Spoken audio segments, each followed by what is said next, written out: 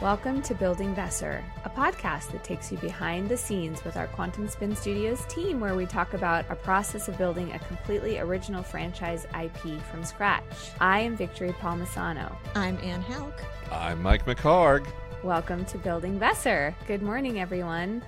How are you? Let's just loosen up a little bit and chat with each other for a moment. I'm so loose. Had a nice little extra morning drive down to your place today. I was going to say, I feel so close to you all today. Literally. Yeah. Anne is recording from literally the room next door, my baby's room. Mm-hmm. Because she's in town. Woo. And why are you in town, Anne? To play fun games with fun people. Yeah. We're hosting a really exciting game tomorrow. Play fun games, get fun prizes. Does that still work? I think it works. Totally works. Yeah. So that's exciting stuff. And Mike, you were so stealth, I actually went out to answer the door. And Izzy said he's already been here and left.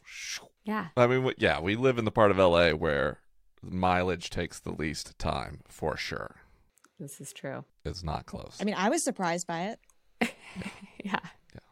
We thought that we would start out this morning by actually starting with a listener question, because we're starting to get more questions every week. That does happen. I could say with some confidence that as podcasts go, you get more questions. Right? It's shocking. As each podcast is released, more questions come in. Someone should do a podcast that's just answering questions. We have some experience there. That's an inside joke for some of the folks listening. Do, do, do, do. Oh, that's real inside. T.H. Mullen 93 from Instagram asks, you talked about the 24 Exalted. Is that the number of Exalted there is and always will be 24? Or is that the current number and there may be more if someone is awesome? I really like that question a lot. I like the notion of but there's someone just too great to not be one of the Exalted. So the Exalted came from something called the Emergent Compromise. So basically after the Amazon Empire entered the Age of Consequence, which is a really protracted collapse. We tried to have it be historically accurate. If we look on Earth, empires don't collapse overnight. We refer to them as having done such, but it takes a long time, decades to centuries, for empires to really decline. So the Age of Consequence was kind of a slow thing. It felt, certainly, y'all can hear that, right, buddy? Yes, but it's charming. Okay. Well, he might not stop unless I go stop him. Buddy! I've got to go turn his TV off. I'm sorry, I'll be right back. It's okay. That was such a Southern pronunciation of buddy. Buddy! Hey, buddy. When we open the blinds in the living room, which is right in front of our couch, Buddy sits on the couch and looks outside, and we call that Buddy's TV. He likes to watch his shows. Yeah, right. So the Exalted were set up by the Seven in something called the Emergent Compromise, because there's a weird thing with the Vahashath being this last remaining city in an empire. They had some reaction to the way things were done before. And in the prior era, society was ruled by people called Ascendant. And those are people who, I think we've mentioned on the program before, can both do imminent magic, have imminent ability, and do sigil arcana. And the Emergent Compromise basically said, no more of that. So if you're emergent or you practice sigil arcana, one person can't do both anymore. And two, if you can do either, you can't hold political power. So we're going to divide up the powers in society. And a lot of people were really upset that emergent people existed at all. There had been some societal tension, even some outright conflict between emergent and non-emergent persons of all species. And the Torfex also got real spicy during the Age of Consequence. So people wanted the Torfex to stop being spicy, as you typically want to do with giant eusocial insects that can perform magic. So it's how do we get them calmed down? But we still need emergent people. That's what the Seven realized. Without emergent people, we're just like an hors d'oeuvre waiting for a Titan to come along and snack on us. We need our own capsaicin, basically. If we're a pepper, we need to not get eaten. And that is the emergent. So they set up the Exalted as this aspirational thing. Number one, they are basically an elite pseudo-military strike force, but they're also positioning where emergent people are compared to society. They're protector servants, but they don't rule us, they protect us, right? So it's like the ritual is very important to that propaganda. So I'm sure the Seven would love it if there's like this increasingly capable sixth right candidate way off in exile, because that means that they can swap them in very quickly when one of the Exalted dies. But no one in Hesh would know who that person is, because by design, all emergent people are sent across the sea to exile. Exile is very, very far. The sea that lies between Hesh and exile is a bit larger in length than the longest point in the Mediterranean, so it's like a significant distance away. And yeah, so there would only be 24. The Seven would absolutely be briefed by the Expeditionary Corps and the Augury. They kind of always know who, to use sports terms, the draft picks are among sixth right expeditioners, but no one in Hesh knows anyone who's emergent. That's a household name. That's not one of the Exalted. There's something else too about the spicy pepper poster boys, which is, and I think we've talked about this in the past. The mortality rate of being an Exalted is very high. Yeah. Just like with peppers, there are things that will still try to eat them because we eat habaneros, and Titans will try to do that as well. And the Exalted are who is actually put into the path of a lot of the big, scary, dangerous things that no one else goes and addresses. So it is very likely that if you've got someone who's awesome enough to be an Exalted, they will get their chance just based off of the fact that there's probably going to be an opening pretty soon. Yeah, you occasionally might go a year and a half or 2 years without replacing one of the Exalted, but in some years you replace like 3 or 18 of the Exalted, depending on who's in the neighborhood, as it were. Tough job. Mm-hmm. But they get statues made of them, and they're taught about in history class. I mean, they're also the emergent that look the coolest because they've trained so long and been influenced by their emanation so heavily that they, appearance-wise, look wild because they've gotten to essentially the end of where we know their emanation can take them. I love, Anne, how I'm always like, here's the meta context of this information, and then you're like, here's how you would actually experience it sensorily. It's why we're a pair. It's very good. So, and to that end, can you share maybe a couple examples of what an Exalted person might look like? Yeah. I mean, you just call them the Exalted. The Exalted, yeah. But just an example or two to give some visual ideas, since that's what you do. You create the visuals. Yeah. So in actually one of the one-shots we have written, there is a Intrusion. chance at the end, yes, that we could see several Exalted come in to save the day. And one of them has, in sort of their foray of powers, the ability to turn the sky into complete darkness. And it's in with, like, you'd see stars and darkness and all of that. And you would see that sort of thing start to be reflected pretty early on as they started to train their emanation, of like a little bit of transparency. How they respond to light would be pretty different even around third right. And so by the time they get to be Exalted, you've got someone who basically at will can disappear. Or I don't know if you've seen like Vanta Black, the Blackest Black paint, where it like, yes, it's so dense. I thought you meant like an anime. No, I mean, there might be one right now. Just a Stuart Simple Anish Kapoor Yes. fighting style anime. Knockdown, drag out. But yeah, it's the kind of thing where like your eyes hurt to look at a little bit because it's so dense. And they could kind of flip the switch the other way as well, to where it's like so bright in the other direction. So that's been one of the ones that's really interesting to try to figure out, because it starts to break the rules of visually what we perceive with our eyes. And so trying to depict that in a way for people to perceive with their eyes is a challenge, but it's fun.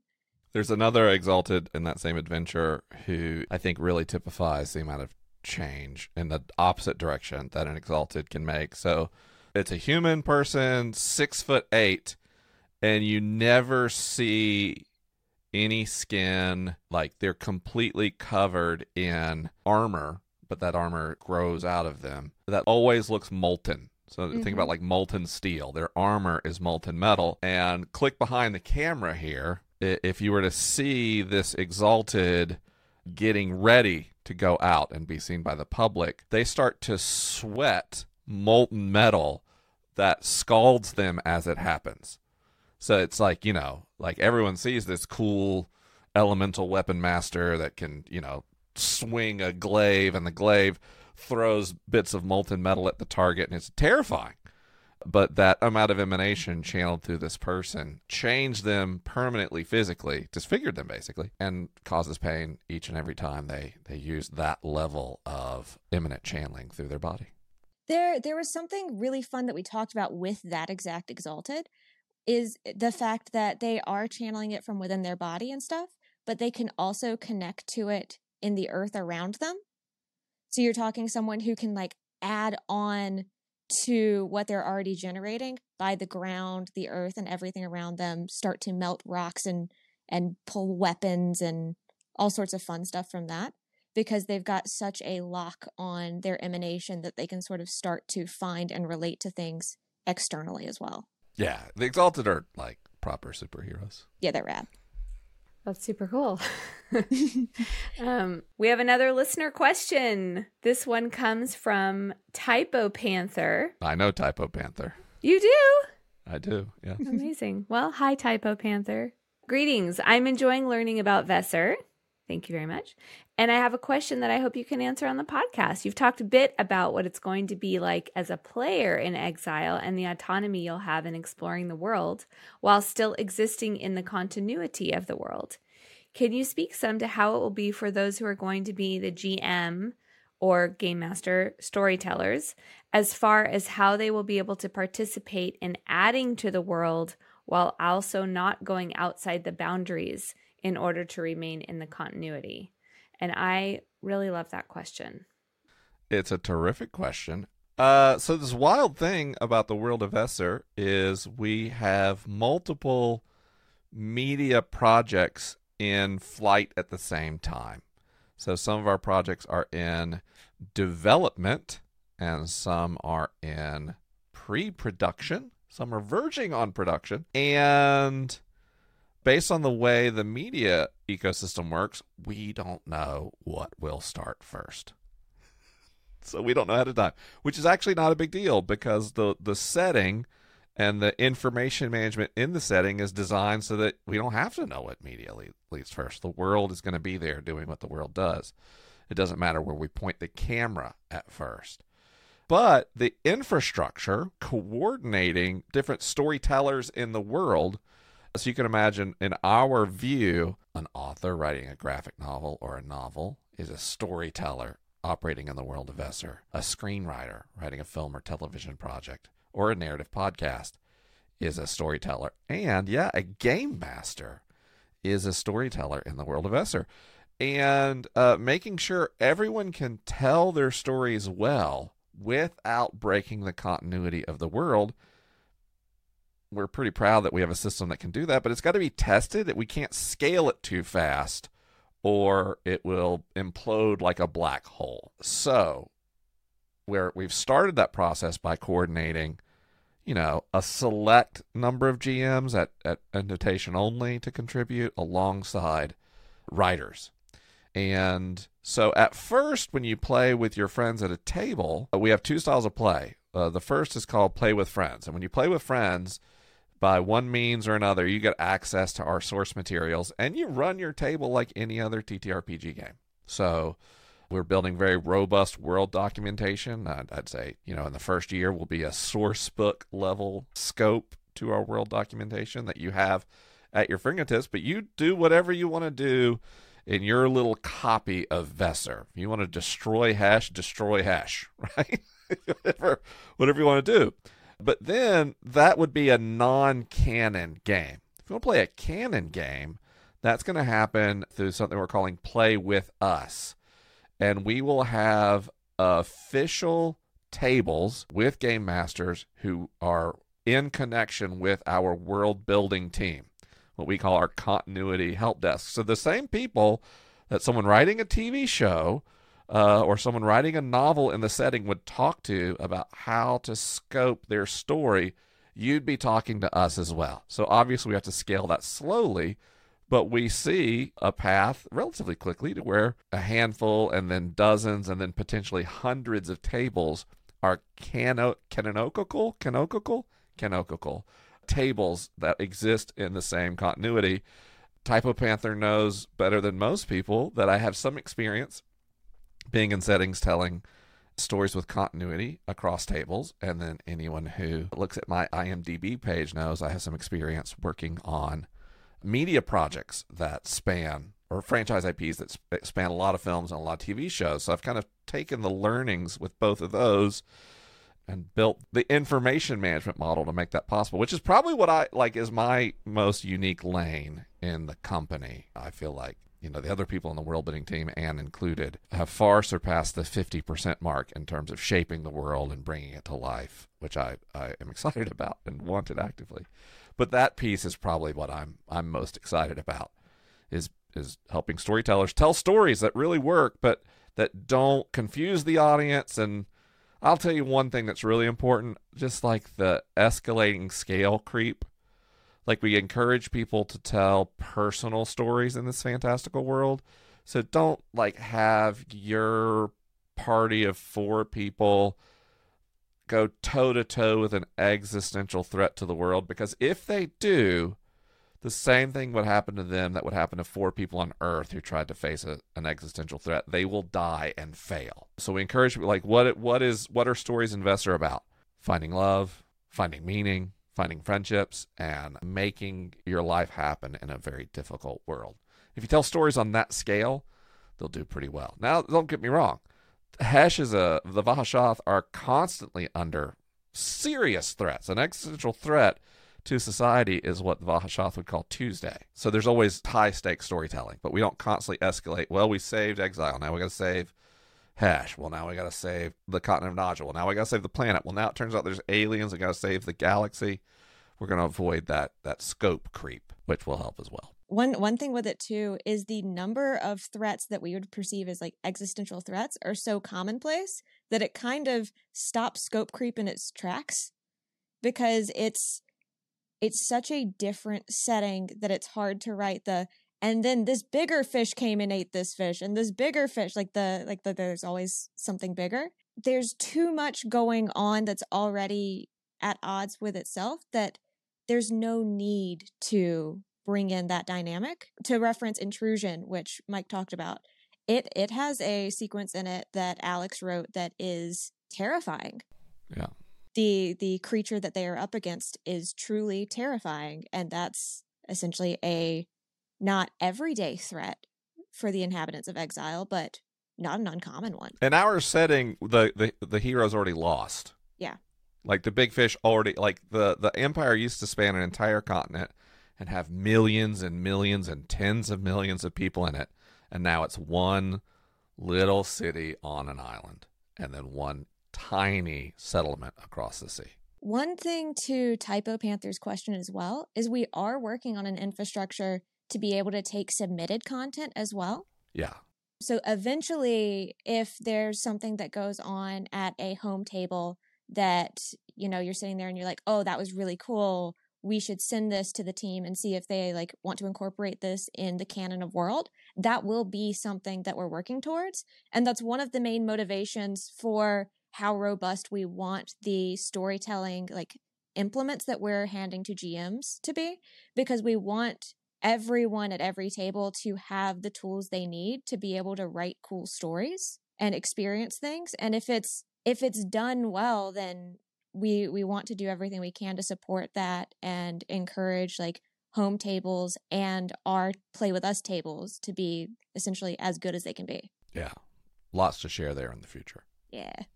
Wonderful. And then we have one more question. Jared Marma from TikTok asks, how are you collecting data from the games? So luckily we just answered the question we did because Mike introduced us to the idea of the Play With Us tables. And because those are tables that we're starting in a relatively small number and then expanding out, it's allowing us to fully build out our infrastructure for collecting data and compiling that information. And I'm going to bounce this over to you, Mike, because I know that your information structure brain is already going. But then that will allow us to get the basis for how we want to collect data. That there will also be the sort of what I alluded to before with the home table submitting things. But we're working on how to collect data not only from GMs, but from players as well. Yeah. So a couple things. That word data can mean a couple different things. If you're saying how do we gather personal data in the way that, you know, video games or web apps gather, we don't. There's no mechanism for us to get your data. You know, we're working on modules for VTTs. We're not going to collect any data from those. It's just not going to be a thing. We're not putting an app in the App Store at this time. If we did, I suspect the privacy thing would be like, we don't collect anything except like diagnostic data. The app crashed. We don't know why. But in terms of like data, in terms of what's happening at your table to contribute to the world, there's several mechanisms that are kind of like road mapped. The first thing is we need to collect the events that occurred. In history, you went somewhere, you did a thing. If the entrance to the temple collapsed, the next time someone goes there, the temple entrance needs to be collapsed. So we have to collect those events. That will happen through session documentation, and then the events which a GM will identify as significant or world altering will get ported into the world documentation. So the next time a GM looks at that asset, they'll be like, oh, well, I was going to that place, but now there's a cave-in. Well, now you've got an encounter. How does your party get past the caved-in entrance to this ruin? So that's events. The other thing, a lot of tabletop role-playing games, you make your character sheet and you get abilities and you get spells. And those are like rigidly defined. Our system, abilities are a little bit less defined to start with, and there's a mechanism in-game to basically improv a new ability. And if you keep improving that ability, it becomes an ability you just have. It gets easier and easier to improv it, and then it just like goes on your character sheet. Well, we're going to make a system where your character could train other people to do that in the Garden of Suktu. And if your character does that, now that ability is in the world and someone else could select on their character sheet. And so you can imagine that kind of methodology. When you do things in world, it changes the world. And then we're building the technical infrastructure to allow like what we would call homebrew in most TTRPG settings to be part of the world, to get play tested, to be appropriate. And then once it's like in the world, if someone's writing a movie in the world of Vesser and they're looking at all the abilities available, well, they might pick your ability for the protagonist of the film to have, and you like made it at your table. And we think that kind of data collection is really fun. And there's some other important details I'm not going to cover on the show because it's too premature about, you know, IP rights ownership, and we're not about free labor exploitation and things like that. So, you know, but when we get closer to launching those things, we'll have more to say. Oh, there is another thing I was just thinking about that we use some of this data for is one of the best ways to have a world feel like rich and real is to have events happening that aren't directly happening to your party members. So it's not just you on your like amusement park track ride throughout. There's things going on. And so the data that we collect from games as far as events and things that happen influence what party members could see as they're going through. If they're going through a region that we just talked about, the Exalted that can turn the sky to night is happening, they might have a moment where the world goes black and everything is dark and they're trying to figure out what's going on, or they might, you know, see or hear things that are going on separate from their adventure, and having tables playing where people are organically interacting with the world offers a lot of really natural ways to incorporate the events that are happening around all of these people. Anything else you want to share on that, Mike? I was trying to think of an exalted version of a total eclipse of the heart, and I just couldn't get there. Okay, I was like, something's going on. I can see your brain was I working. couldn't land it. I'm stuck on a total eclipse of the dart, and I know that's nothing.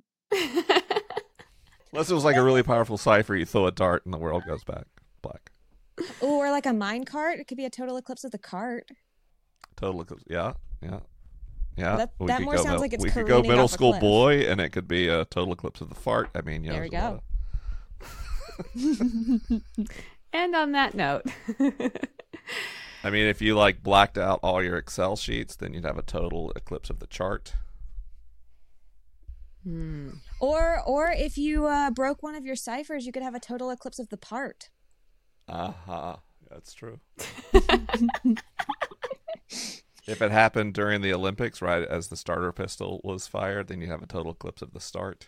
if it's a little risque, a total eclipse of the tart. I don't know how that quite works. Oh, especially if you didn't like it. You're like, this is unacceptable. Oh, you're out drinking with your friend Bartholomew. It's a total eclipse of the Bart. You just won. You just won. Just won, Anne. You did it, Just Anne. like Bart. I used to be able to do a really good Bart Simpson voice, and then I had puberty, and it went away. Oh. Happens to the best of us. There's a lot of voices I used to be able to do, like when I was, 5th, 6th grade, and then my voice was like, "What if we just went down here?" And I could only do like deep, if you play at a table with me, like I invariably like to have lots of NPCs with deep voices and monster voices and because it's easy, but it's like voicing a single fem. I'm like, You'll be happy to know I've been working on my voices when I read to the baby at night. I've been working. Lovely. I've been trying to work on some voices. She just looks up at me like, "What are you doing?" I'm like, "It's for work, babe. It's for work." Buddy gets like upset if I do voices. Like he goes ballistic. Mm-hmm. Yeah. That makes sense. Yeah. Unless I'm talking to him like a baby, which he's used to. That does go back to Mike, what you say is that you're not doing a bad voice, like a bad Scottish accent. You're doing a perfect lower Delta accent. Yes. And it's so you're doing a perfect accent or perfect voice for whatever situation it is. Speaking of accents and fantasy settings, and this is totally off base. And you've been playing Baldur's Gate, Anne? Baldur's Gate 3? I have been playing Baldur's Gate quite a bit. Jeez. Right now, I'm in like, this is the best piece of media ever made. Is kind of where I'm at right now. Like This is what I keep hearing. It's extraordinary. Everyone's saying it. Yeah. It's super complex. I love it. It, of course, has some of the issues that the setting always has had. Of course. But it's so good. Oh, Mike, sorry, side note. Did you go back and get Karlach? I did. Okay. But unfortunately, I got Karlach in my utter evil playthrough. And Oh, Karlach no. was not down. Karlach was like, I was going to say, baby girl's not going to be down for that. no. Others were like, I'm surprisingly down. Yeah. But no, Karlach was not down. If you haven't played Baldur's Gate 3, go play Baldur's Gate 3. It's incredible. And if you're like, my PC isn't good enough, that's fine. That's what debt is for. Just get I don't know. Mine has been chugging along with it. Like, it is proven to be tougher than the conceptions I have of it. I have an RTX 4080 graphics card, and I've got a 5800X 3D CPU. I've got, obviously, NVMe drive, all in a really high airflow case. I built the whole rig. It's beautiful, my pride and joy. So I have not been chugging through Baldur's Gate 3. I've been rocking it 4K, everything ultra. Let's go. So it's gorgeous. It's just, anyway.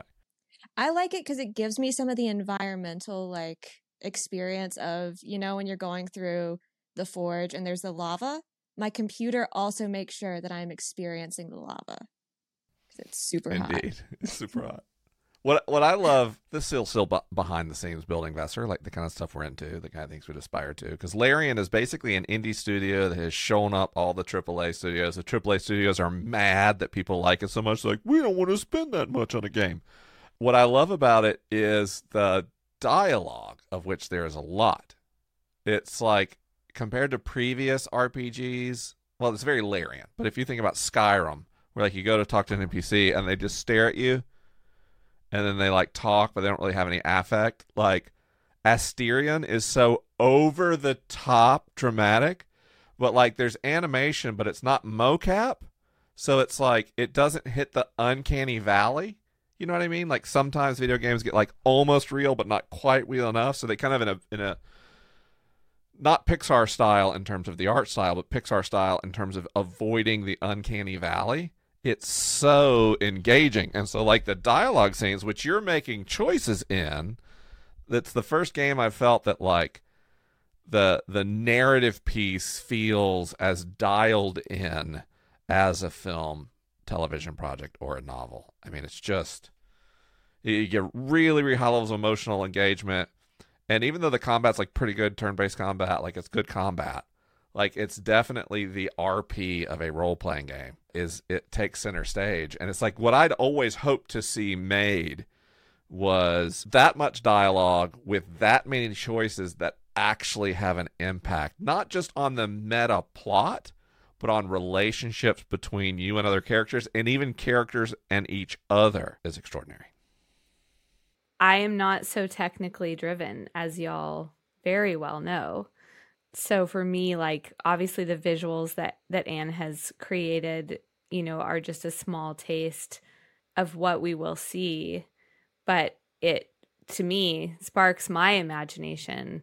So I have like a fully realized like visual setting in my mind of like what Exile looks like, what the Garden of Suktu looks like, what just having played an adventure, like what I'm looking at in the setting. So all that really excites me, and I'm excited to see whatever is in my mind. I know Anne is going to make it that much more impressive, but just with the few visuals that we have seen so far, that excites me. And then obviously it's always about character for me. And it's always about the relationships and the wrinkles in the relationships and all of the things that go into it, the complications, the tenderness, the connections. So that's what excites me. No matter what we're doing, I'm always like, let's get to character creation. Let's get to dialogue. Let's get to like what is motivating the people, whether it's the game or whether it's a scene in a movie or a TV show. Like, that is always what I'm interested in, getting into the writing room and figuring out what those stories are and what the character arcs are and the relational arcs.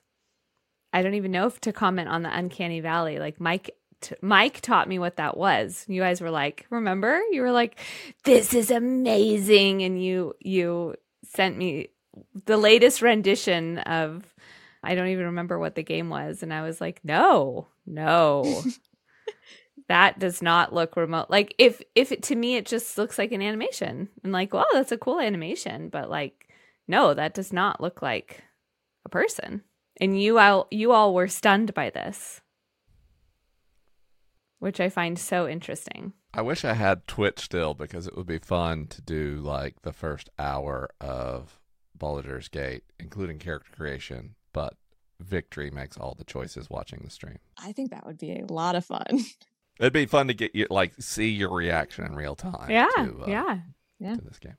Yeah, especially the interpersonal aspect, because there is a whole thing.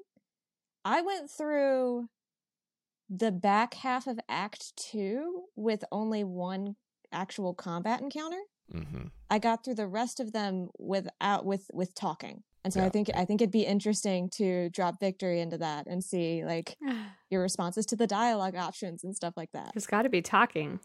Yeah, but what's funny about I love it at TTRPGs is there's people who are like, I really just want to fight, and then they get in and all they do is role play. And then there's people who are like, I just don't like the fighting. And then they have one combat encounter and they roll a clutch natural 20 and defeat the bad guy.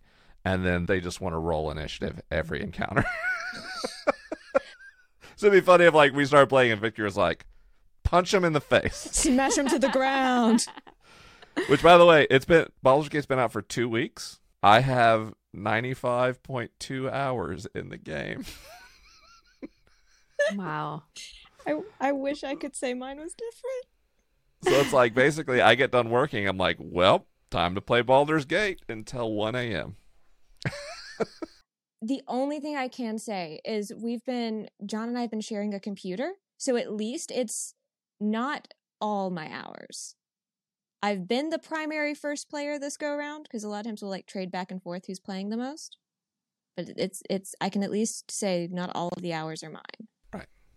Also, Mike, I was listening to someone play it, and instead of having Karlach Smash, they've started up something they called Karlach's Delivery Service, where she just throws everyone to the locations they can't get to.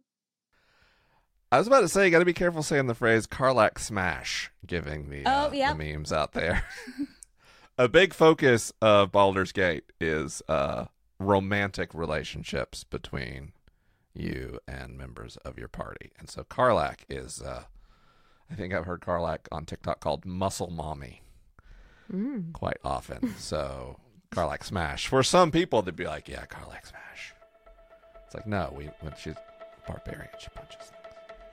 Thanks for listening, everyone. If you have a question that you would like us to answer on the podcast, we would love to hear from you. Follow us on our socials, where you can find us at World of Vesser on all the platforms, and put your questions in the comments. Also, to join our waitlist and be the first to know about upcoming events, go to vesser.com, VESSER.com. And please join us next week for more of Building Vesser. Bye. See you later. Pafua Amediju Arasu.